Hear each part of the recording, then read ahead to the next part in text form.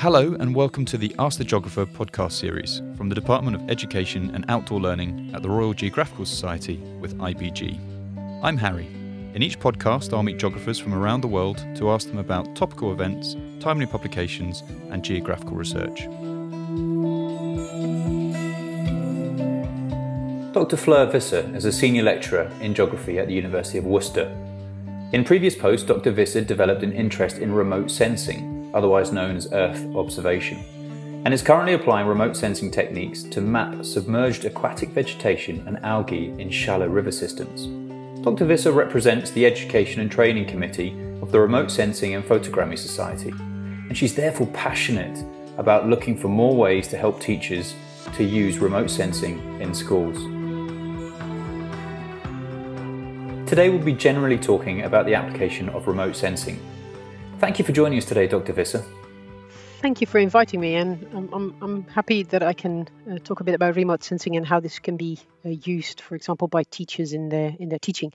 Can we start with a basic definition of what remote sensing is? I like to use a very simple definition for remote sensing, which is obtaining information about a surface from a distance.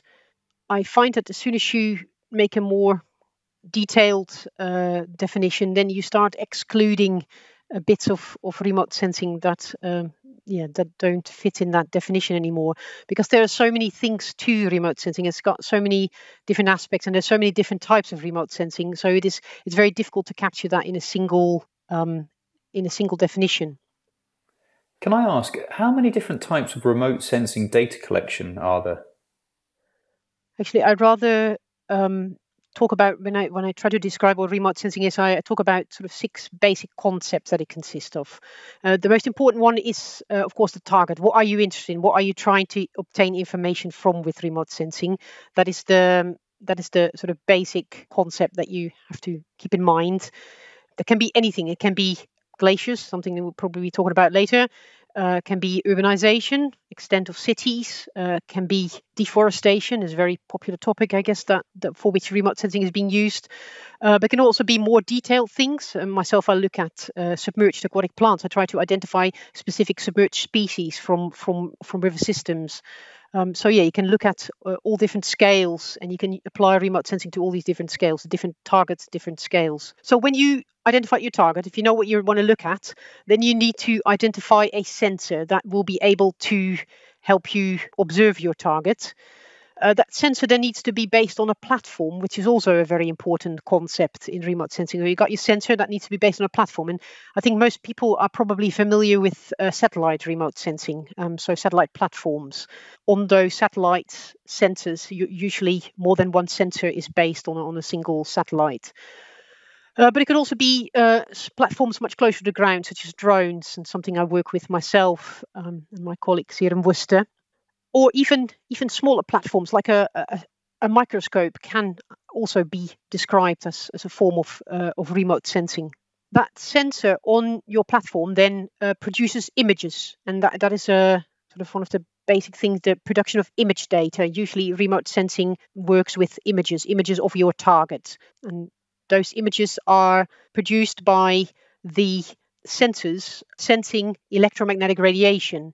And that's another important concept, electromagnetic radiation, that comes in a whole range of different wavelengths. And pretty much all of those wavelengths that electromagnetic radiation comes with can be used for some sort of remote sensing.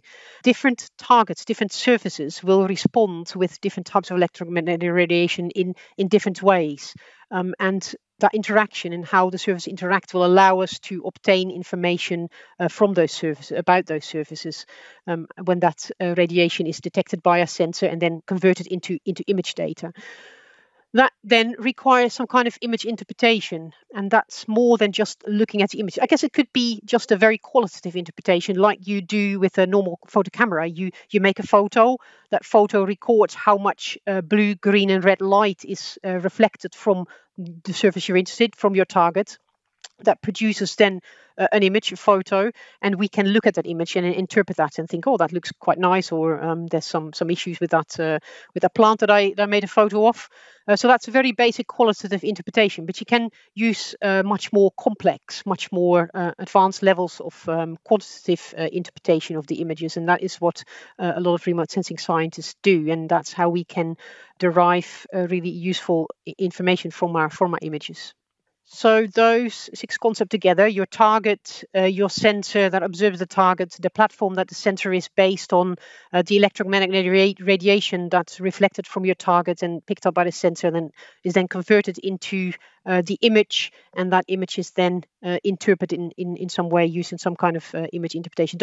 All those concepts together form what I would call remote sensing. I often actually prefer to use the term Earth observation, particularly being a geographer, because I think the term Earth observation is a little bit more charismatic, and people who are not familiar with remote sensing will find it easier to understand or to appreciate what Earth observation means as opposed to remote sensing. So that's a term that I often try to use when I do sessions for teachers in schools. Hopefully, from my previous answer to your question of what remote sensing is, it became clear that it's really broad field, and that there are actually very many different types of remote sensing, depending on what kind of electromagnetic radiation, what kind of reflectance from your target you're looking at, you're trying to observe with your sensor. So what sensor you use, but also what platform those sensors are based on, whether they're satellite sensors or drone sensors, or even ground sensors like perhaps terrestrial laser scanners. Yes, there are just an incredibly wide range of different types of remote sensing. So I can't really give a specific number as an answer to your question. How can this be applied to, for example, glaciers in Antarctica? Glaciers are definitely an interesting topic, and specifically for teachers, it's something they teach about. So it's good for them to know how remote sensing can be applied to look at glaciers. Well, there's a whole range of different types of remote sensing that can be used to observe and monitor glaciers. That goes from very basic visible light, so electromagnetic radiation in the red, green, and blue regions, how that is reflected from the glacier surface, which basically produces color photographs like you would get from a normal camera. From that, you can see how the glacier changes in position. Some other basic things you might be able to see is difference in color, but particularly the extent of the glacier is something that can be easily seen from basic visible light. It's also called optical remote sensing. There are, however, further wavelengths that you can use. For example, a shortwave infrared, if I'm correct, allows you to look at more specifically at the presence of clear ice. And radar remote sensing is, for example, used to look at flow velocities and the actual thicknesses of the glaciers. So there's a whole range of different types of remote sensing that can be used to look at glaciers. When I do practical exercises with a teacher, and something that teachers will be able to apply in their classroom as well is make use of, for example, Landsat data. Landsat is a series of satellite missions that have been sent out in space since the 1970s. So these Landsat satellites have been producing data for quite some time, and that allows us to look at changes over time, for example, changes over time of the glacier extent.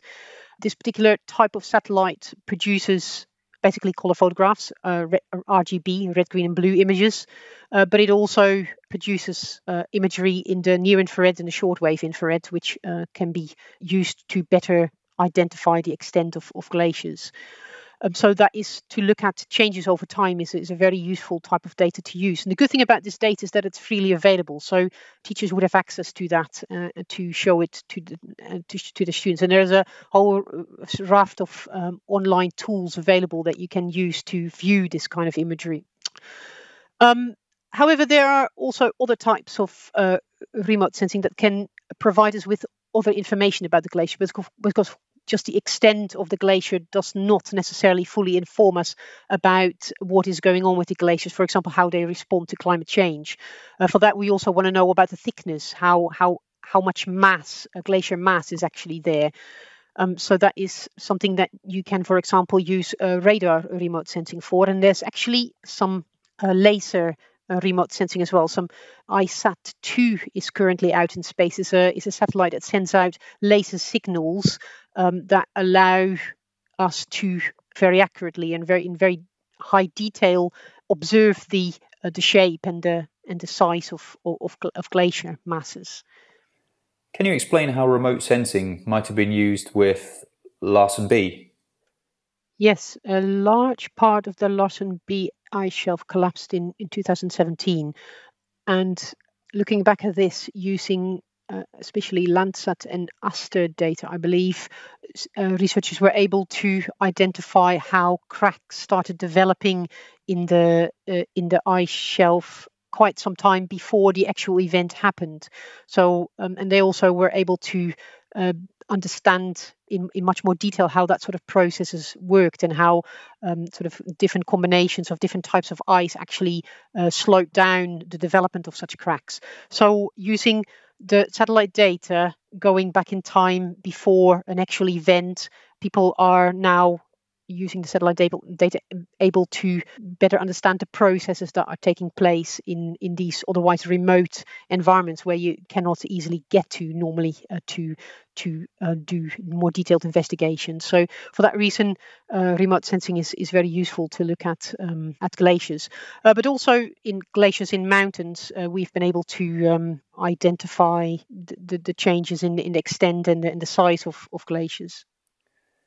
And how might remote sensing be used in an urban setting? Like for the glaciers, in an urban setting, there are lots and lots of different ways remote sensing can be used as well. Historically, when there was mostly coarser resolution image data available only, the applications of remote sensing for urban purposes was mostly limited to looking at changes in urban extent and looking at urban sprawl, that kind of observations. However, with the much higher resolution data that's become available these days, more easily available these days, we can look at urban environments in much more detail as well. So we can now also, rather than just looking at the change in urban versus rural, we can actually look within urban environment at different urban features, such as the presence of roads, the presence of buildings, and also the shape and size of those buildings can be observed using remote sensing data. So that provides a lot of interesting information that can be used for all sorts of applications. It's crazy to think of growing up without Google Earth nowadays, which was only released in 2001, I believe. What technology do you think we'll be using in another 20 years? Definitely. Google Earth has made remote sensing accessible to everybody. So that's an incredible development. But it's still different, I guess. It's still just qualitatively observing the world around us, and you don't actually do any specific analysis on the data as a user of Google Earth. It's possible now that there's the more advanced versions of Google Earth. You can actually do analysis as well, but most general users won't be doing that. But yeah, where will this then go in the future? I guess it's becoming more and more immersive experiences, and everything is becoming more 3D.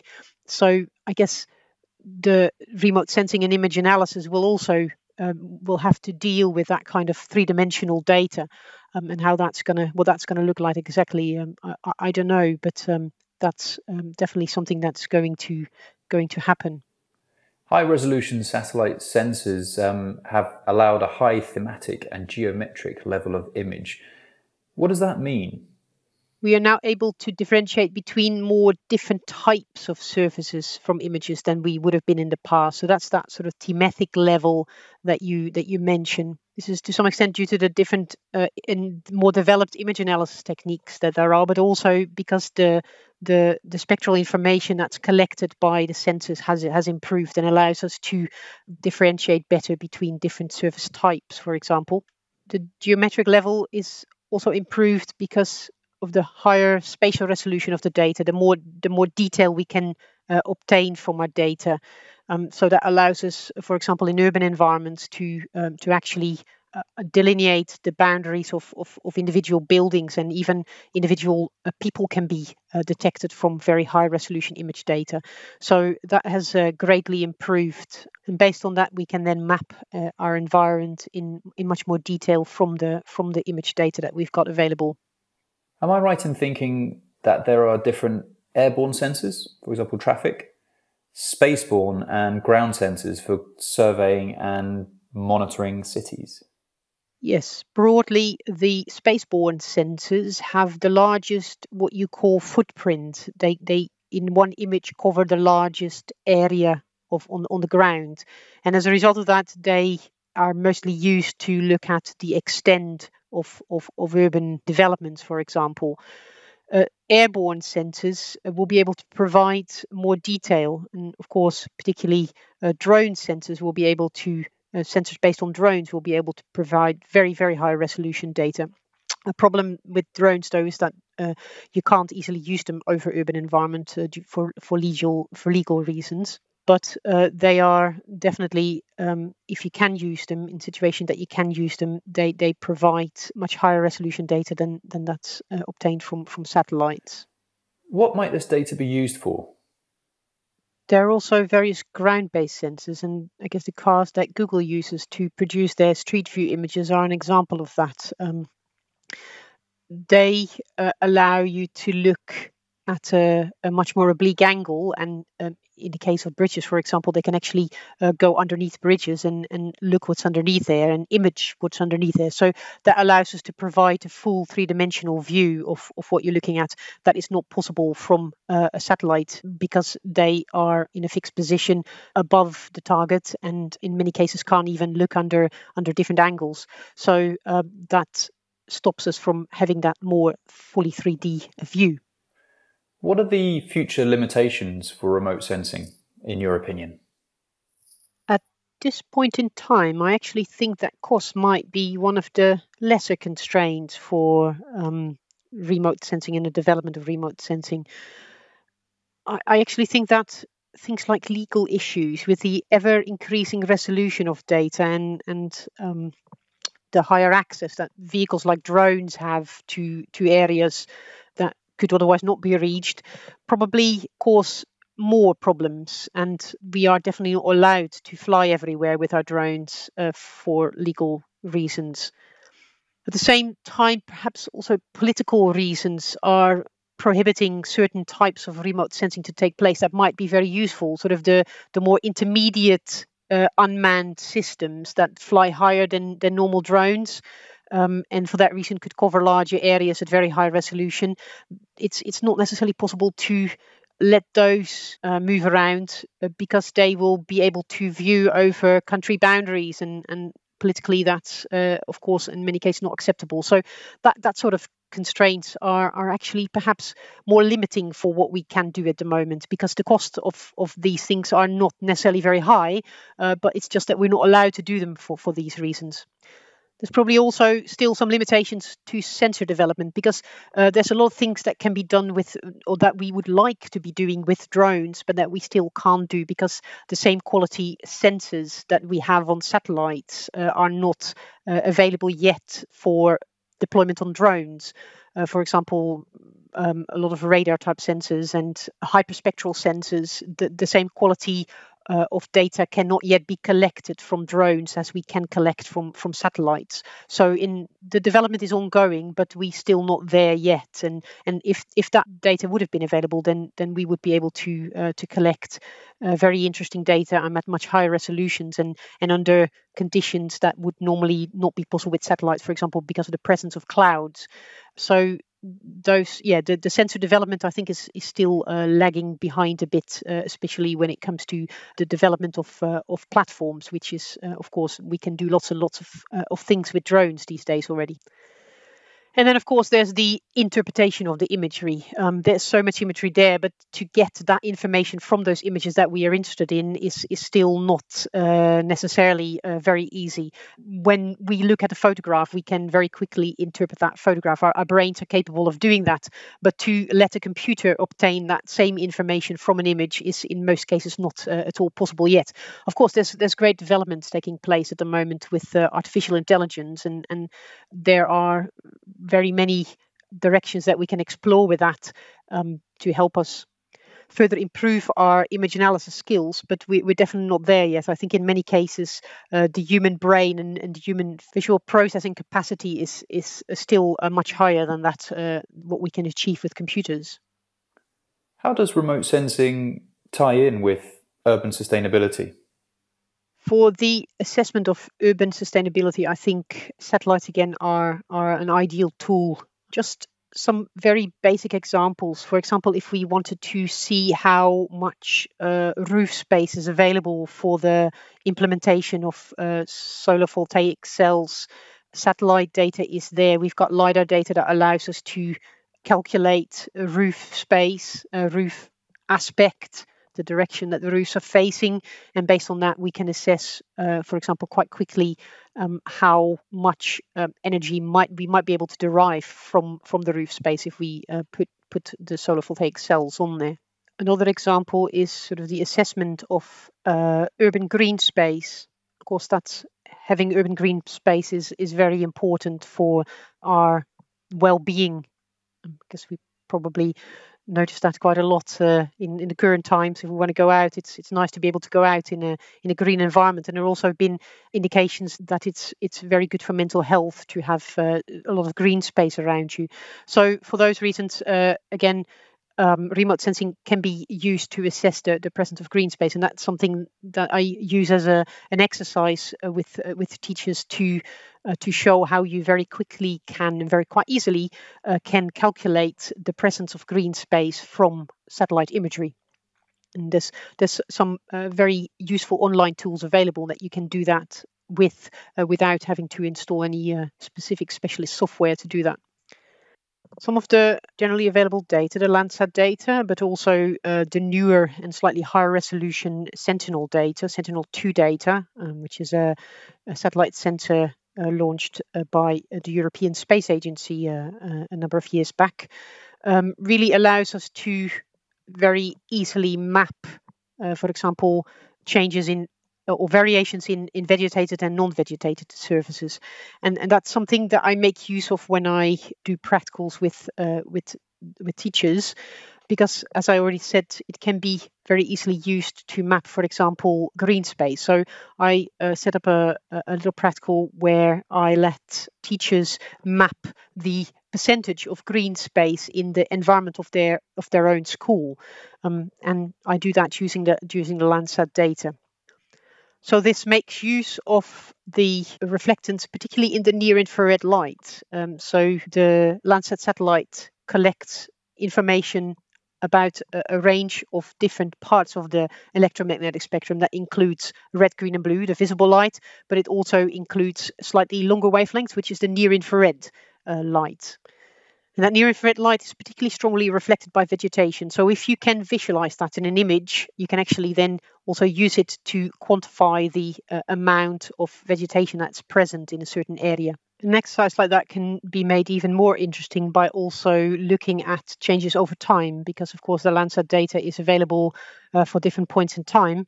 And for that reason, the same calculation can be done at different points in time. And as a result of that, you can then view how perhaps the amount of green space in a certain area has changed over time. Finally, could you explain how your work on river systems utilizes remote sensing data at the University of Worcester? My own work relates to submerged environments, which makes things a little bit more complicated because, as I mentioned, the remote sensing makes use of the reflectance of light from a target, from your target. So that could be incoming light from the sun, or that can be radiation sent out by a sensor such as radar or laser radiation. that radiation then interacts with your target, and that reflects back from the target to the sensor, and that's what the sensor then picks up. However, when you're looking at targets underwater, submerged targets, it suddenly becomes more complicated because the radiation, both the incoming radiation and the radiation after it has interacted with your target, will be to some extent absorbed by the water. Particularly wavelengths, radiation wavelengths slightly longer than the visible light, such as near infrared and shortwave infrared, are very strongly absorbed by water. And so as a result of that, they are not necessarily overly useful for remote sensing and to obtain information from your target. Because I was interested in submerged vegetation species, and because near infrared is particularly useful to look at vegetation and look at variations in vegetation and identify different vegetation species, I needed to look at other ways of doing that because the near infrared is strongly absorbed by water. So for that reason, it's not so easy to use that for submerged environments. And for that reason, I started thinking at other ways of interpreting the images because me as a person, I can still see that there are differences between the different submerged vegetation types. So we're talking macroalgae here, such as ranunculus or water crowfoot, and those different submerged species not in very high detail, but to a large extent you can, by just looking at them, you can identify what sort of vegetation is there. So I was wondering, how can we do that automatically? So clearly the spectral reflectance is not necessarily of very much use, although visible light is still useful. We can still differentiate between green plants and more reddish colored plants. But what do we humans use as means to identify the different plant species? And another, that's more the shape of the plant, the different sort of texture that you see in the plant, particular shape of leaves, particular shape of stems, particular variation in colors between the stem and the leaves. Those are the things that allow us to visually identify the different submerged vegetation species quite quickly. So at the time I started thinking about that, a newer way of image analysis became more popular, which is called object-based image analysis, where you actually include that kind of information about the shape of the features that you're looking at and the context, how features relate to each other in space, to include that in your image analysis, because that's what we humans do. We don't just look at the colors. We don't just look at how much green and how much red light is reflected from the surface. No, we also look at where in the image is that green and that red light, what are the shapes of the things we look at. So object-based image analysis allows us to include that kind of additional information besides the spectral information in the image analysis, and that seemed to be very useful for submerged aquatic vegetation. And so that's something I have been looking at myself, and I've particularly applied that to chalk streams here in the UK, where the water is of course very clear, and there is quite a large diversity in vegetation species present as well, and that seemed to be quite a successful approach. For this kind of remote sensing, of course, you need quite high resolution data, very high resolution data actually, so below centimeters resolution, so finer. You must be able to identify elements in the image that are smaller than a centimeter on the ground. So you need what's called very or ultra high resolution image data for that, and that can be collected either from drones. I've used those to some extent, but also particularly just using cameras closer to the ground, and I use a lot of pole-based aerial photography.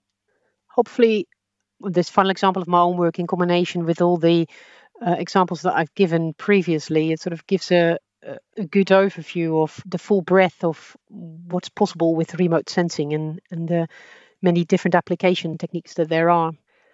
I think it's very important that more and more students will become familiar with it early on in their school careers, because there's so much data out there and so much that can be done with it. But you need to be aware of it quite early on, so that you start thinking about how you might be able to use that data in perhaps your future workplace or your studies. And I think you need to be introduced to it quite early on to be able to do so. And at the moment, most students only get introduced to that maybe perhaps in their second or third year in university, and by that time it might be a little bit late to learn to make use of it in the best way possible. So that reason, I really hope that more and more school teachers, secondary school teachers specifically, but maybe we should even start in primary school with us, that they start making use of satellite data in their teaching, and hopefully my overview has contributed to that. Thanks for listening. If you like this podcast, please subscribe to the Ask the Geographer podcast series on iTunes and SoundCloud.com. Be inspired and stay informed with the Society's wide range of resources, many of which are free. School membership unlocks access to other excellent resources, including online lectures, and many other tailor-made benefits for teachers and students. Access our resources at www.rgs.org/schools.